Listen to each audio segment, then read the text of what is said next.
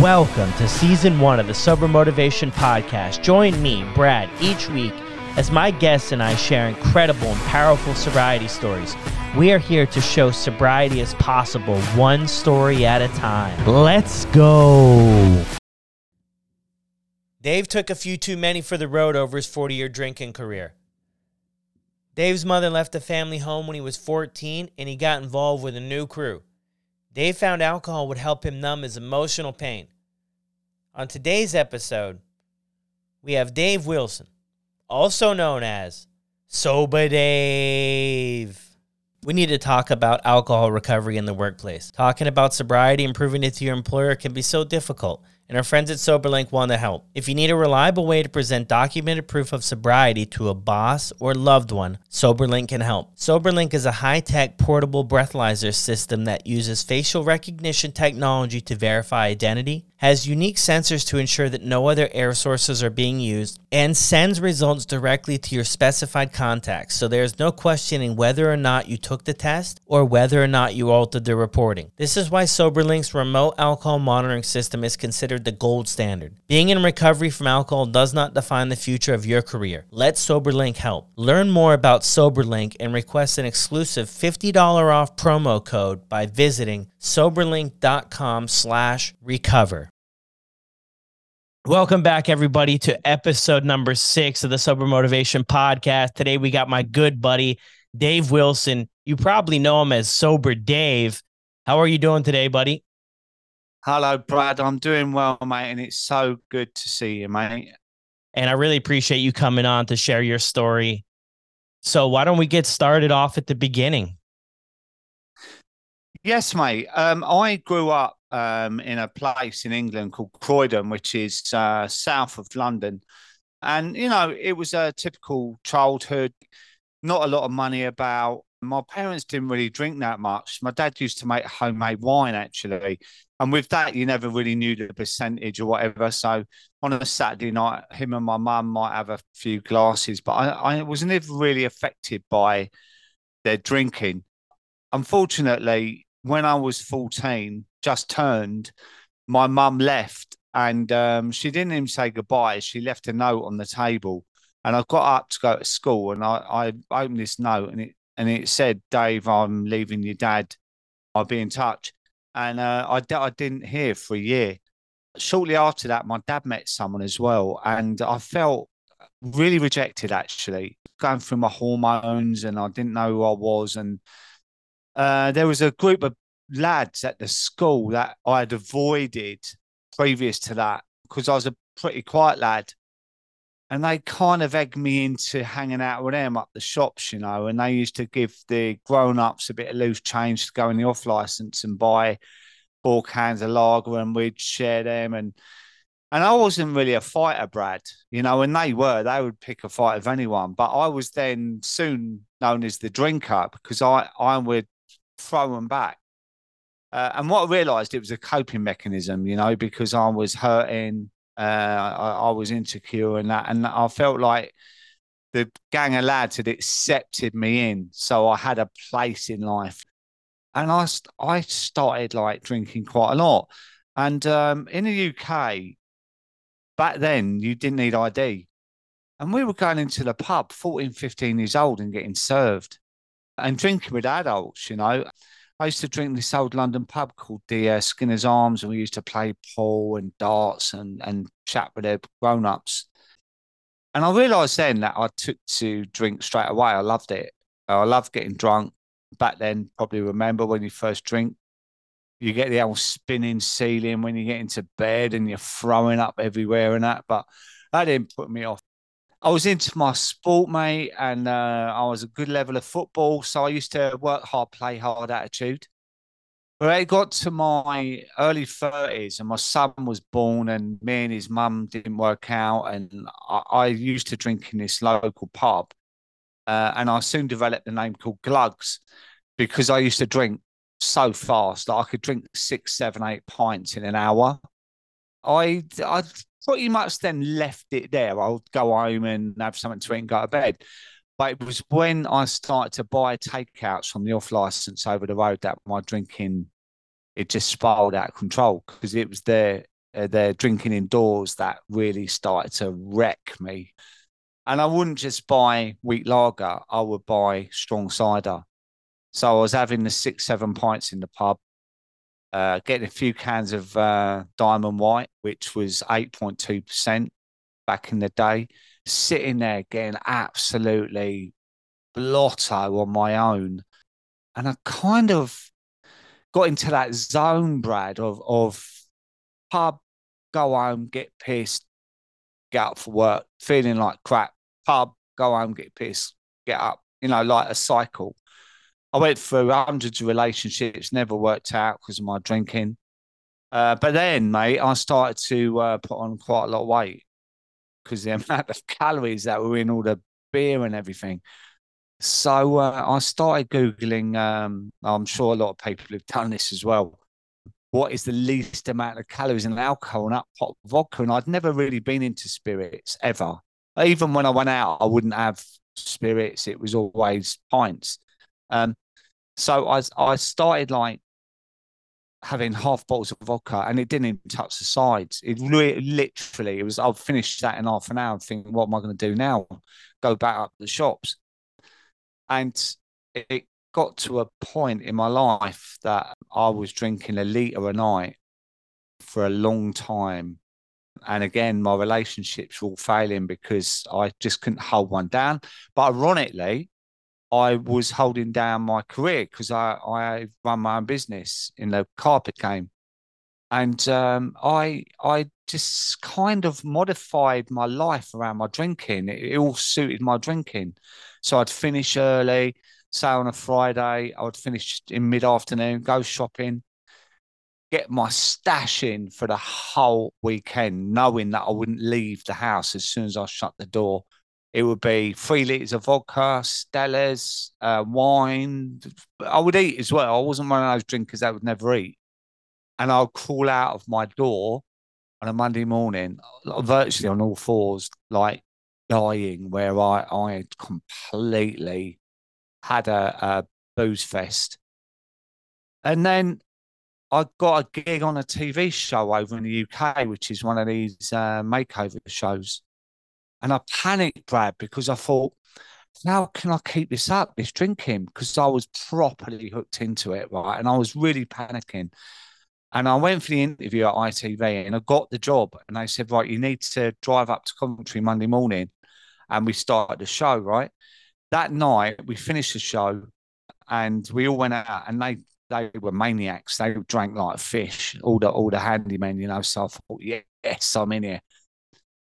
So I never had a break, to be honest, Brad. Like I don't remember my 40s, and that sounds dramatic, but I don't. I've lost a decade of my life, and that every day I think about that. And I went into my 50s, and I got married, and I just carried on, mate. It was a disaster. So during the time of the pubs, you were going to the pub every day? Yeah, every single day. And getting drunk every day as well. Yeah. Is that a culture thing there in the UK? Massively. Pub? Yeah. Yeah.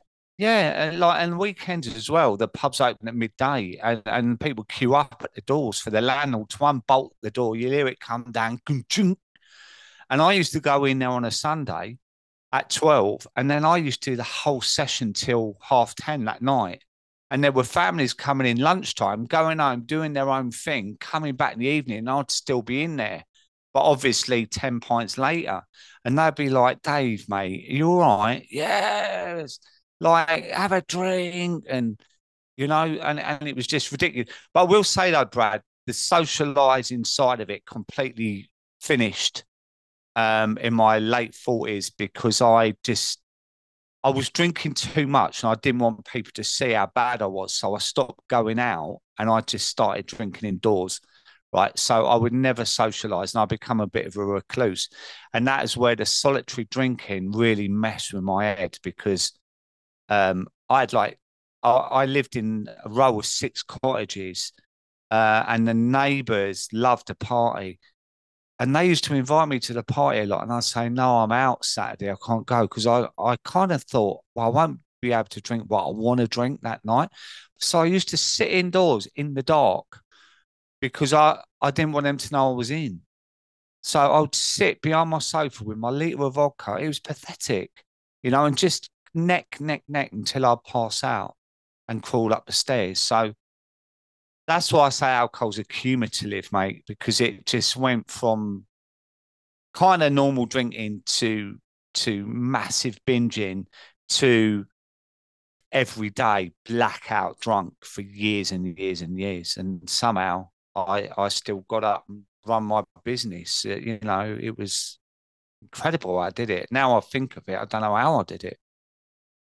A lot of people too, myself included, share that story too about it started out as socializing, everything like that, and then it moves into this lonely state of where we're just doing stuff because we're just worried about the judgment. We don't want people to mention, like we see other people enjoying things maybe more responsibly than we are.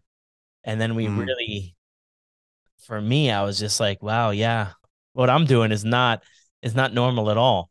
And you feel like a sense of shame around it too. Couldn't even look at anyone in the face. Like I used to leave early just so I knew the routine of all the neighbours, right? So I used to leave 20 minutes early and just sit in the van down the road because I didn't want them to see me, for them to say to me, Jesus, mate, you look terrible. Because I knew I looked terrible. I felt terrible. I couldn't look in the mirror any morning, and somehow I'd wing it through the day. And as we all know, we get to a certain point after lunch that we start to feel a bit better, and then we negotiate or maybe I should have one tonight, and you talk yourself into it. And once you do that, you've had it. So out comes another litre of vodka, and then within half an hour, I was drunk again because I was topping up. But equally, the measures I was doing, free pouring, was probably 8 vodkas in a glass, Um, and it's just this constant numbing out, numbing out, numbing out. And the more I was doing it, the more I was covering up, really, because I felt so ashamed of myself where I'd gone from this good looking, fit, athletic 20 something year old bloke into something. I was nearly 130 kg, right? My blood pressure, the doctor said you could just drop down dead. My cholesterol was sky high. I was on antidepressants. I was on acid reflux tablets. It was an absolute, it was a slow suicide, mate, to be honest. Yeah, no, that's what it sounds like. So was there anything that happened where it really progressed from like the pubs to being at home? Was there any events in your life, or this was just the course it took? Well, the first thing was my mum leaving. Then it was when me and my son's mum separated.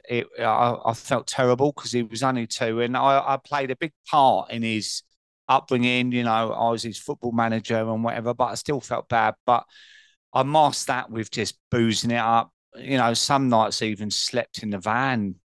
Um, but it was just, I think, I kind of it would be easy for me to say, and then this happened, that happened, but it wasn't like that. I gradually slipped into really enjoying being numb, to be honest. Like I found this comfortability about, I felt safety in being really drunk because it was like no one understood me. I didn't understand me, but when I was drunk, there was a certain feeling of comfortability about it, and I can't even articulate it properly, really.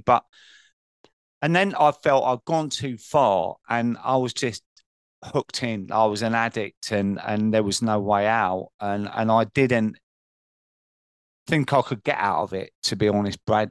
And it was a succession of different things that happened in my marriage. My wife then had cancer and went through that twice, and I just looked at myself one day and I thought, mate, you are going to be dead like pretty soon if you carry on. My son then was 25, I think. And I'd had enough, mate, to be honest. And I got a text from a really good friend, actually. And he just said one morning, I was hungover, obviously. And he just put it to me, how do you feel like giving up drinking with me for 3 months? And I burst out laughing, mate, because I didn't think I could do 3 days, but it sank in. It was like epiphany for me. It was like the right timing.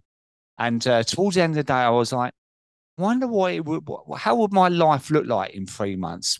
How would I feel like emotionally, physically? And I went around and saw him. I shook his hand, and that was the last time I ever had drink the night before that. And sometimes a bit of a funny side of me wonders what my last drink was because I don't remember it. It wasn't planned. Do you know what I mean? Yeah. Yeah, I can relate to that too. That was sort of the thing for me, is that it was just the one thing where enough was enough. Like Mm. I had to, make changes. I wanted to make changes. I didn't know how. I didn't know how I was going to, with drugs or alcohol. I didn't know how things were going to play out, but I just knew I like had this vision, this weird vision of where I would be. I knew people around me who carried on with it for a while. They still do. And I just saw this vision of like, that's not what I want to do. And Mm. it's not where I want to be. And then I just thought, I mean, you got to give it up. I knew at some point in my life I would be faced with having to give this up, drugs and alcohol.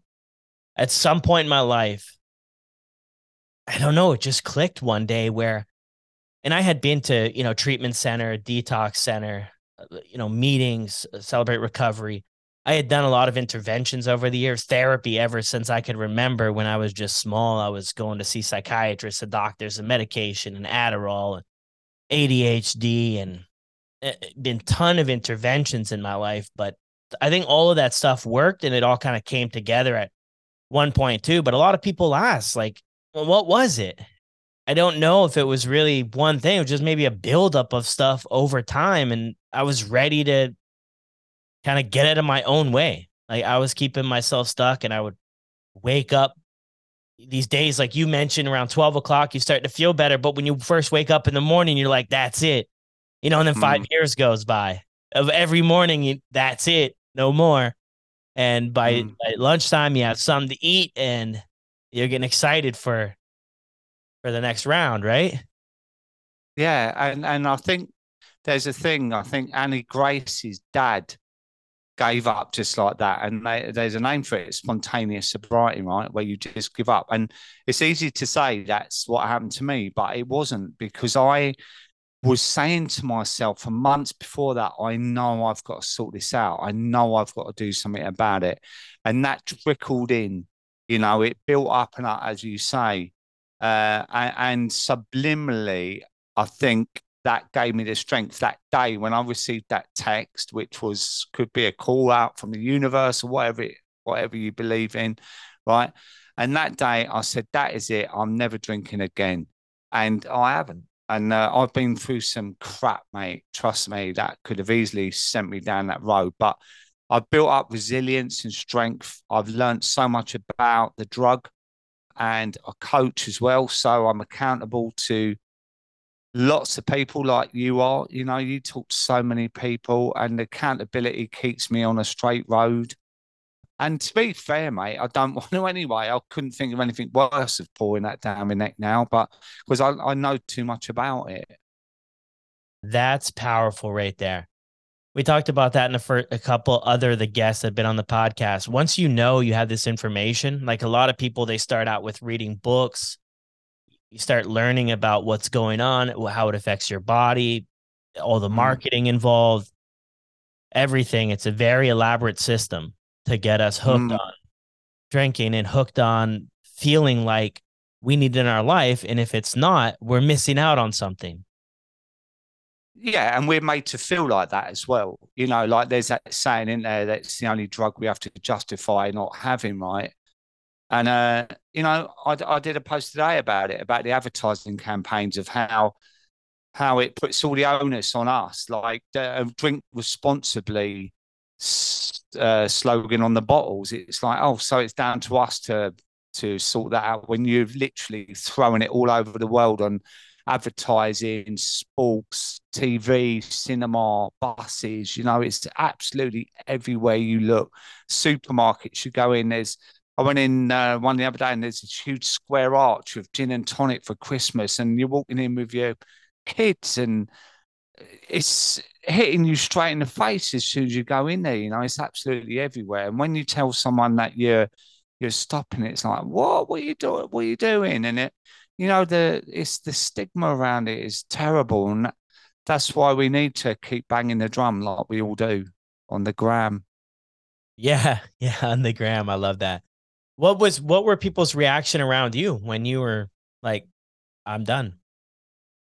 Well, my real friends were really brilliant, but there was a few that didn't believe it, and I don't blame them because I was a monster, like an absolute monster. And even 2 years on, I saw a guy, and he ended up in intensive care for about 2 months because of his drinking. And he said to me, "You'll never give up drinking." And I said, "Well, I'm 2 years now, sober." And he went, "Yeah, whatever." And I said, "Mate, you look terrible. Like, are you okay?" Ah, like in complete denial.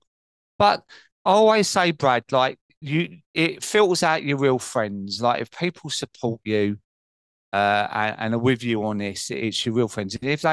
If you start losing touch with them and because they don't want to go out with you because they think you're boring and that, well, they're just drinking buddies, right? They've never been your real friend, and that's okay. I've met so many people since I've got sober all over the world, like yourself. I've done those live-a-thons, 15-hour one that I did from Australia, Canada, America, everywhere, real genuine people that have got your back, that like you and me, we reach out outside of the Instagram thing and chat. And, it's an amazing community that we're in, and it's real and people are genuine. And I always say it's like a rebirth. Us in sobriety, it's like we've shed that skin like a snake, and we're starting again. We've, for me, it was 40 years of drinking, right? And when I stopped, I almost went back to the 14-year-old boy standing there with his mum had left him and his dad had met someone else because I blocked out my life from that moment, right? Of something I thought was fun in the beginning, but in the end, it became a complete coping mechanism for me. And I almost had to develop emotionally again from that age of learning how to deal with sitting with emotions and handle responsibility without blunting it out and stuff. And it's been an incredible adventure, really. I've learned so much about myself as well. That's beautiful. What would you say for people just starting out on their journey who are worried about how it's going to look? Well, everyone's different, right? I generally say, it can start with today, like day one, right? And get through the day. We all have the thing one day at a time, right? And that's good advice. And just get through the end of the day, but planning as well. Set out a proper, like you would a weekly planner, because you can't wing this thing. When you've got, I call them the opening hours, right? So when people start to drink, say it's 5 p.m. till 8 p.m. is their sort of troubled area. Remove yourself from that association. Go and do something different, right? It's like the danger zone where the sirens are going off at 4:30. You've got that dopamine hit of, oh, I can have a drink soon. The bar opens and all of a sudden it's woo woo, like all the alarms are going off and that. Go out, have a walk, go to the gym, go and have a shower and get into bed and watch a Netflix film, or just take yourself out of the situation. But also be honest with your friends. Don't get caught red-handed going out for a drink and they say, have a beer, mate. No, I'm not drinking. Oh, shut up, mate. And they hand a pint in your hand. Do you know what I mean? And then you're worried. Oh, all right, then I'll start again tomorrow. Planning is absolutely everything. Stay positive as well, because after all, it's everything to gain in this sobriety thing. It's everything to gain. If you go down the victim road, it's easy to fall off then because, like, oh, why am I the only one who can't drink? Well, trust me, you're not. And you're brave and honest enough to admit you got a problem with it. So be proud of that. And also reach out to the community because there's so many amazing people that can support you out there, that have been through what you're going through now. And don't look too far ahead because it's so easy to say, well, what about Christmas and what about New Year? And then it's my birthday and then we're going on holiday and then it's Easter. No, there's always something, right? So just one day at a time, plan it out properly, remove yourself from the association and be positive. And then it all becomes so possible. I always love that, the one day at a time too. It just keeps things in perspective and just keeps it like for today. It can get overwhelming if we're thinking about Christmas and birthdays and everything Mm. else, but we'll cross that bridge when we get there. We're not there yet, and we'll figure it out. And you'll be in a different place then as well because you'll be a few weeks or months or, it's like an apprenticeship you're doing and you have more training by then, so you'll be able to deal with it. So, the one day at a time. And do you know what, Brad? Since I'm sober, I do that in life now anyway, because like we all have bad days, right? And I've had a couple of bad days and I thought, right, get through the day and wake up tomorrow and it could be different. And quite often it is. So I use that mantra quite a lot in life anyway now, and it works. Yeah, no, it's a powerful one for sure. Powerful one for sure. What's been some challenges and how have you worked through them in your sobriety? Some things that have come up in life. Well, unfortunately, I'm going through a separation now, which is really sad, but that's life sometimes. And I've spent a lot of time on my own. I've had to move. I've had to relocate areas. I've had to manage things financially. And where I moved, there were 7, 8 pubs within walking distance of me, and they were pretty lovely little pubs, like old fashioned pubs. But as I said before, Brad, there's nothing gained in me drinking again, right? But it's really forced me to deal with situations that I found really uncomfortable. And it's brought up lots of things from the past, my insecurities, my capabilities in relationships. But all my decisions have been made with clarity, right? And if I'd have drank then, I'd have made some wrong decisions. I'd have upset a lot of other people and it would have been a car crash. And again, I've been thinking that every day, like, just be real with yourself, Dave. Like, things will get better, they will improve, and stay true to yourself because these breakups are common things, like I think lockdown as well. That's had a big impact in relationships and people's financial situations. It happens, right? But I'm dealing with it, and it's another tick box for me. It's like I'm coming up to 4 years in a few weeks now, and it proves this journey is never linear, right? Because you don't like pass go after a year and go, oh, I've cracked it now. I know people after 15, 20 years have fallen off the wagon, right? So you have to be mindful all the time and you have to work at it, which I do.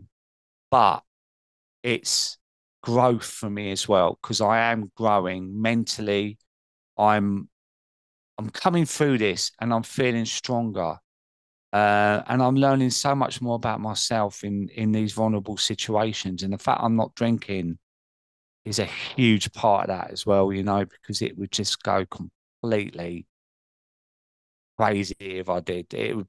I'd lose everything now. Yeah, I mean, sobriety definitely becomes the backbone, what keeps everything else together for us. One of the things too that sobriety offers us is like what you just mentioned, is that we're able to process these events and deal with these events. As before, for me anyway, I would just have something happen, slip off into drinking, drugging, and Mm. never deal with stuff. Never deal with it for months or years, whether it be bills or relationships or just not even be willing to get uncomfortable to face these situations. So even though it is maybe more difficult in recovery, like I don't know if it always is, but it's so freeing that we can say like this is how things are going and also show up and be willing to work through it and not just numb and avoid it. I really love that Yeah. part, to where you're Yeah. actively working through this is amazing. And mate, I've got the help of an amazing therapist as well, and I'm not ashamed to say that. You know, like I've been seeing him for 7 years now, and I have him weekly, and he helps me with that process. And you know, I work hard at that. You know, before I would have had therapy and then gone and got drunk and forgotten what he'd said. So now all the work that we do together as well, that's like always look at it like a snow cone, and you shake it up, right? And then it settles, and then you can see it for what it is. And that's how I look at therapy alongside with the long times that I sit there with my feelings in quiet. You know, I'm not always blocking out with loud music and dancing around. I'm sitting there quite miserable a lot of the time, but it's growth, mate. And I know it is part of my journey on sobriety is to come through. You know, it's never, ever, ever straightforward. And I look at this as a gift in a way that I've got this in my life, so that propel me forward with whatever I'm going to do in the future. Oh, so you don't know what you're gonna do in the future yet? I ain't got a clue, mate. I've done quite a few things already, and I'm not. I think I need to come out to Canada, mate, and see me old buddy. Yeah, come to Canada, buddy, for sure, man. We'll hang out. We'll do a live podcast, everything like that. What is your life like now in recovery? I know we've touched on it, but let's just kind of go back to that first day. You get the message. You decide. Did you have any withdrawal symptoms? Well, I'll always talk about this. That really, I should have gone to the doctor because the amount I was drinking was dangerous to just stop, right? But that's me all over, right? I'm all or nothing. And I'm never drinking again. And so I went from drinking all that stuff to nothing overnight. And I didn't have any seizures or anything like that. And I had the shakes and I was sweating. And the first week was difficult, but it was a bit like having flu for me, you know. But I was so positive about it. I just got through it. It was like get up, and I worked really hard as well. I was in the carpet trade then, which was physically demanding. So I used to work it off, go home. I got into Breaking Bad at the beginning because I needed something to focus my mind on. So I would have a shower and that, and I'd get into bed about bloody 5:30, 6, and watch 2 episodes of Breaking Bad, and then get up, potter about, and then go back to bed. So it wasn't too bad in the beginning, but it was a few months later where the boredom set in, and it's a bit like the honeymoon period, isn't it? The pink cloud, and all the novelty rubs off, and people start to accept you're not drinking, and then I was like, oh God. But I kind of remembered how far I've come already. And I wrote it all down. I did some journaling and I thought, right, I've been to this event, I've done that, I've done that. I've lost a few pounds. I look better, I feel better. My anxiety's gone down. My productivity at work's bigger, blah, blah, blah. And once I put it in front of me, I thought, well, it's a no-brainer. Why would I, stop messing about in your head by thinking you're bored, do something instead. So I gave myself a kick up the arse a few times. I've done a few things since then with my life that I would have never done if I was drinking. Yeah, I love that. Then the journaling too, seeing what things were like and to see how much more productive. I mentioned in another show is quitting drinking is like one of the very few things that you can start to see like amazing results right away. Because you just Yeah. wake up every day, you just feel terrible. The anxiety is just through the roof. Your heart rate is just blasted. You don't feel good. You have everything else going on. You're not dealing with anything in life. You're just getting by. And then you give it up. A couple days into it, you start to feel better. Early on, too, though, I realized I was really bored because drinking and everything else just took up so much time. That's it, mate. You've got to be creative. And there's a million things you can do. But when we're drinking, it takes up all our brain space, right? And as soon as you stop, you have all this free area to think about new things, right? It's I've done so many things since I've given up drinking that I would never have done, and it's completely changed everything for me, in a million ways, actually. When you do them, do you still feel uncomfortable? I know you've done like a boat party. You've done some events like with the sober community. Yeah, I've done some events, which is something I'd never have done. Because the first event I went to changed my life because I met a load of sober people. And I thought, God, they're normal. Because when I was drinking, I thought the usual narrative, oh, sober people are all boring and blah, blah. But, and I thought, well, why not hold my own event? So I did one in September after I got sober. I rode my bike from London to Paris over 3 days as well. And then after that, I randomly thought, do you know what? I might do my own podcast and that. And literally 3 weeks later, a bit like you, Brad, 3 weeks later, I bought all the gear and I got my first guest on and I recorded it. And I met my friend Danny, who's a producer. She knocked it out and it went to number 4 in the Apple charts in the UK. And it was like, wow, what is this? And now I've done, I think, 60 episodes of my podcast. And I've interviewed people from all over the world. And a bit like this one, mate, I let people tell their story because people relate to it. And that's what they like. You know, I don't say too much on the podcast. I let them speak. And I'm on season 8 starting next week. And that's changed everything because like you get messages from people all over the world. Your podcast has changed everything for me because I can really identify to one of your guest story or whatnot.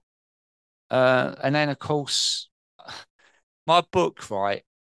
The irony of that, me writing my book, is that in the pubs when I was drunk, I had a catchphrase, and it was always, "I could write a book about this one day," and I have. And I'm really proud of it, Brad, because it's a memoir stroke self-help stroke motivational book, you know. And all the reviews now are saying that it's different from one of the other books, right? Because I'm very honest about what I did, and also I'm a coach as well, so I there's a lot of tips in there. And also at the end, I wanted people to put the book down and go, do you know what? I'm going to give it a go. And that was my main reason for the book. And it's been out a few weeks now. There's that saying in there, you don't meet a sober person who regrets being sober ever. There's no one in the world. Yeah, once you experience sort of the freedom that it offers. How did you feel writing this book, putting everything down for the world to possibly see? It was really difficult, Brad. It was really difficult. It brought up a lot of feelings from my childhood, to be honest.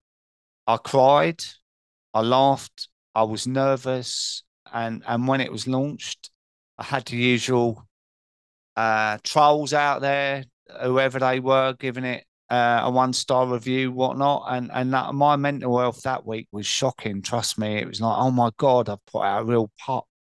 But since then, I've had loads of 5-star reviews and loads of lovely emails and that. But it was cathartic as well, Brad. It putting it down on paper and articulating how it was for me was like, you know what we're saying about the power of journaling? You couldn't get more powerful than writing your own story in a book, right? But mixed with that was all the knowledge that I've learned from my coaching, you know, how to talk to people, how to learn their love language so you can work with them because every single one of us got our own individual relationship with alcohol. It might look the same that we all drink this, but it's off the back of a whole lifetime of our own stuff going on as well. So I try and get out in the book, talk a lot about grey area drinking. There's a whole chapter by Sarah Drage on children of alcoholic, which is really powerful. But at the end of it, when I finished it, it was like, bloody hell. And now what it's done, Brad, it's left me with, I'm not sure what's next. But that's okay though, you know, because I do believe in the universe and I do believe that whatever is next will come along when it's ready, you know, and in a minute, maybe this is just a time for me to chill out, sit with you, talking like this, and put my feet up a bit, and then the door will knock one day, and another opportunity will come, and that's what happens in sobriety, isn't it? It clears the decks, and Yeah. it allows you space in your life. Yeah, that's funny you bring that up. But I'm glad we got you on the podcast here before you go big time, because then I'll have to deal with the PR and everybody else. So Never, mate. I'm glad we got you here now. But that is a huge thing, and I hear that over and over again, and it's definitely my experience is that sobriety offers so many opportunities. I never really envisioned for the amount of opportunities that it has offered. And I feel like it's sort of an energy thing that's out there, that you're Yeah, available, and when you're drinking and drugging, you're not available. You don't have the free time, you don't have the other time, you don't have the focus, you don't show up for what you're supposed to show up for all the time.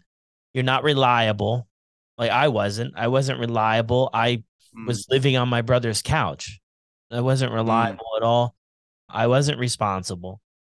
And I feel like that energy, when we put it out there in sobriety, that we're ready, I say yes to everything. This is like yeah, maybe not the best thing, but when I was doing the other stuff, I was afraid. Like when you first got the opportunity on the TV show, I would say yes to stuff, and then I was so anxious, so nervous to for it not to go as I planned, my expectations on things. Therefore, I would just start saying no to stuff of different opportunities. But in sobriety, I just let the cards fall where they're going to fall. Same with this mm, podcast. We talked. Next week, we have a podcast, and it's been getting great feedback so far from people. It's incredible, but it's just doing stuff and figuring it out as you go. But I never did that for years in my life. And I, no. Yeah, I really get that what you say about the energy, right? Because when I was drinking, I was looking at the floor all the time. I was just looking at the floor, like in my own doom pity story. Do you know what I mean? And when I stopped drinking, I ripped the blinkers off and I looked up and I saw the sky, I saw the sun, I saw the autumn leaves, and I saw so much of life that I hadn't even seen or looked at, right? And with that gave me a real feeling of empowerment and whatever. And then things started to people saying, "Oh, do you mind doing a piece for the Telegraph in London? And do you mind this?" It's like, wow, there's some real power in this, and the power of helping other people really helped me, and like your podcast, my podcast, people hearing stories helps them, makes you feel good, right? All the positive feedback you get, you're thinking, well, I'm doing a good job here, and I could not just help the person with the drinking, that helps the families of the person drinking and the kids, and the knock-on effect is massive, life-changing for so many people, not just the drinker. And that's got to make you feel good, right? yeah, no, for sure. For sure it does. And I think people really enjoy hearing stories, because when I was doing stuff, and I don't know about you, but I never knew other people around me that were sober. I never knew that it was possible for so long. I never knew that it was even really a thing. I mean, I would go to 12-step meetings and, court ordered stuff where I would have to go and show up and get a paper signed, but I just didn't get connected with it. And then Mm, now it's like people really are empowered by hearing stories. They hear something that they identify with. Man, Sober Dave just shared something on my story. If it's possible for him, then maybe I could do it. Or I'm really struggling mm. and Sober Dave's going through this stuff. If he can get through it, maybe I can do it. So I think it's just really empowers people. Yeah, it does, and the more honest you can be about it, the better it is because people relate, and that's why I do share it, warts and all. If I'm having a bad spell on my sobriety, I say it because it's real, right? It's not all fluffy clouds and glowing skin. Some days you can have some proper shit moments where you're like holding on to the bloody table, like, but it's real, and that's what people relate to. That's what I find anyway, and that's being authentic throughout your journey is what people hook into, and they think, God, that I can relate to that, and that helped me to move forward with it. And people, if they try and they don't succeed the first time, get up again, brush yourself down, learn from it. It's not a one win race. You've got to look at it like again, like an apprenticeship and think, okay, what caused me to slip up this time? I must remember that. I must remember not to do it. And then this time round, I might be okay. Like, I know people 10, 15 times they've tried to stop and then they stop and they say something just clicked. And it hasn't just clicked, it's all the work they've done before that. And that it's all come together. Yeah, that's powerful too. I tried many times, but I mean, 15 would probably be a low number of days where I tried to figure things out. And yeah, I mean, after a while, it all came together. I mean, I would Mm. maybe wish it was sooner, but I mean, it served its purpose. And like the whole universe thing and the energy thing and the spiritual, stuff, I kind of follow. Just sort of have this belief that everything happens for a reason and it happens at the right time, and it's not always to my liking. I don't always enjoy Yeah. that part, but I have to, believe that there's something out there for me to make sense of all the madness sometimes. So that's powerful. What would you say has been your biggest accomplishment in sobriety? I would say my podcast, really. I love my podcast. I'm really, really proud of it. And I turn up with no notes, nothing. I don't plan. I just say, "Hi, Brad. Welcome to my podcast, One for the Road. How are you today?" And carry on like that, right? Because it's an authentic conversation. Like we're meeting for coffee. Uh, and as I say, I'm on season 8 now, and I get guests from all over the planet, or whether they're flipping got a million followers or 10. It doesn't matter to me. It's about the authentic stories that they bring to the table. And I really love my podcast. I'm obviously proud about my book. That's something, and it's scary to put that out there, and it's quite new. So, but yeah, my podcast can carry on and on. And we've talked about your podcast, and I will say, mate, I think you've smashed it. I know this is episode 6, but you're a natural at this, mate. You are. And I wanted to tell you that on this podcast myself because you're brilliant, mate. Thank you, Dave. Sober Dave. How I'm wondering as well, everything that you touch is called One for the Road. Why? Mm. Well, it's a saying over here that it's always one for the road. Like if you're in a pub and you've had like 3 beers each, and it's like you've had your 3 rounds each, it's like, oh, should we have one for the road? And it's an old saying, but also for my podcast, it's one for the road because people might be driving to work, people might be down the gym on the treadmill, so it's one for the road. So that's where that come from, actually. And that's kind of my brand name with everything now. So yeah. And there is a deeper meaning to it that I can't actually. It goes back to the Middle Ages, that saying, one for the road. And I will find it out and send you it so you can put it in the show notes or something. Okay. Yeah, I love it. It's beautiful. Dave, do you ever wonder with the way that you were living, how you're still living type thing? 'Cause I know for me, I wondered that sometimes just with all the everything that went on. I mean, even with that though, I am extremely grateful for every day. I just don't understand it sometimes, and maybe it's just something that's not meant to be understood. No, I don't.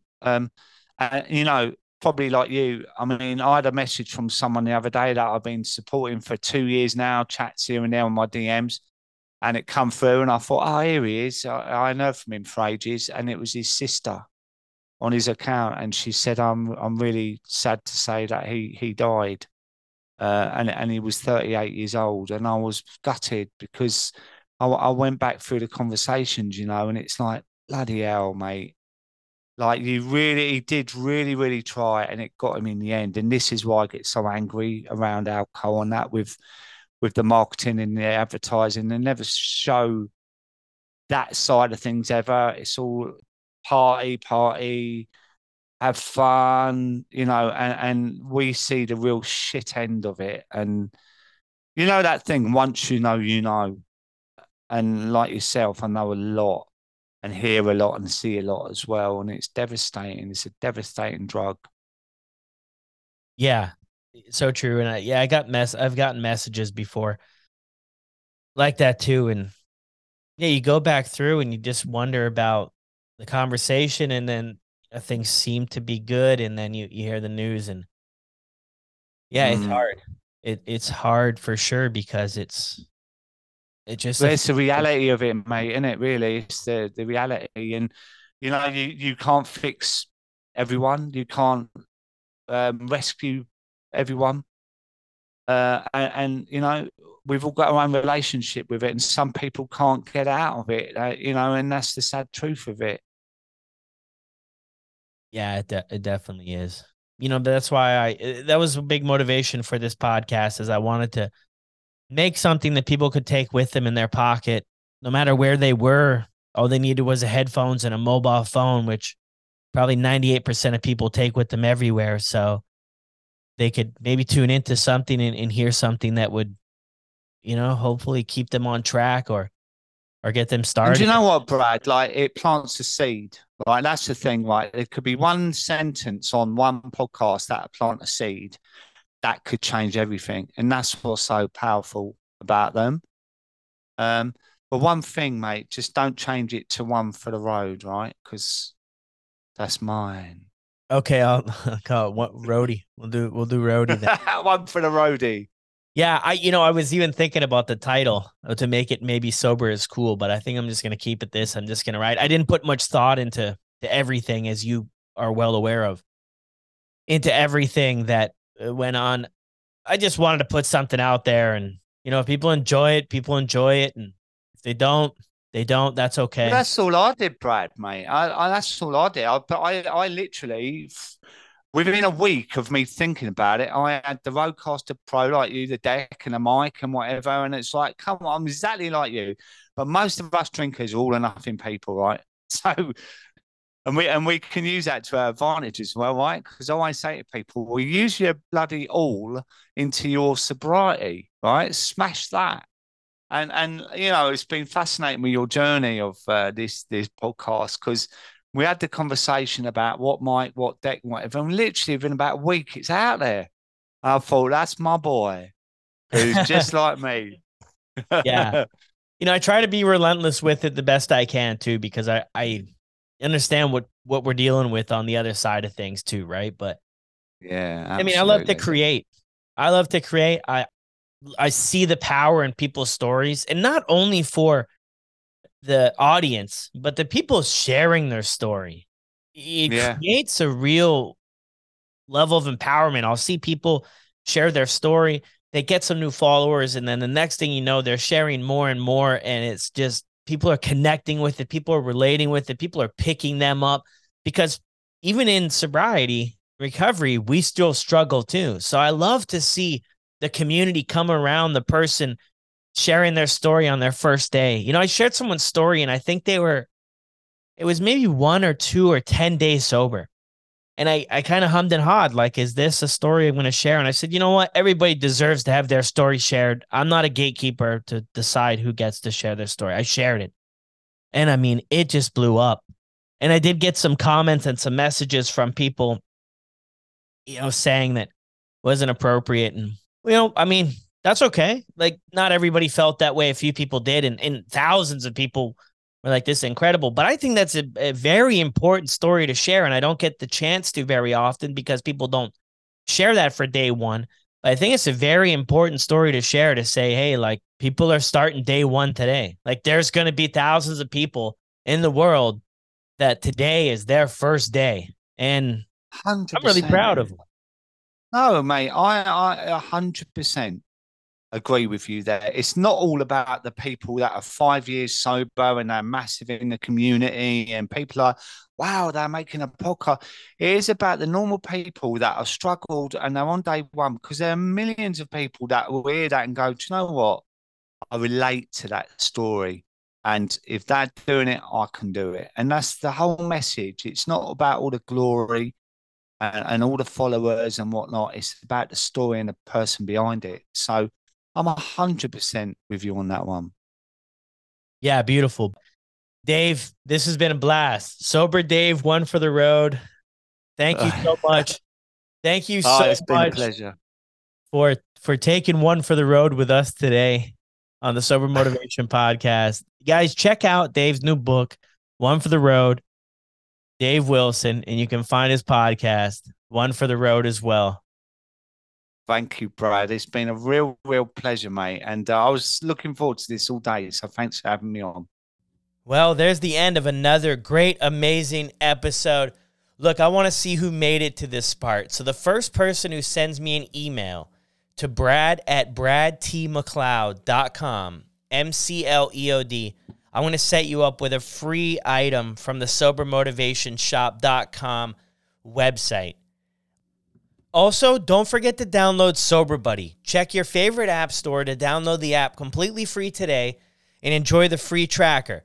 And if you need more step-by-step help with recovery, do your Sober Buddy challenges.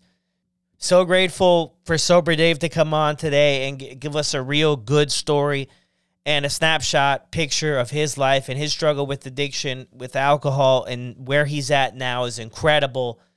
So if you have 2 seconds, check him out on Instagram @SoberDave. Another episode will be dropping on Monday. Don't forget, if you're enjoying the podcast, leave a review on your favorite podcasting platform. And from me, Brad, thank you and extremely grateful for everybody who's given this podcast a chance. Until Monday, we'll talk soon.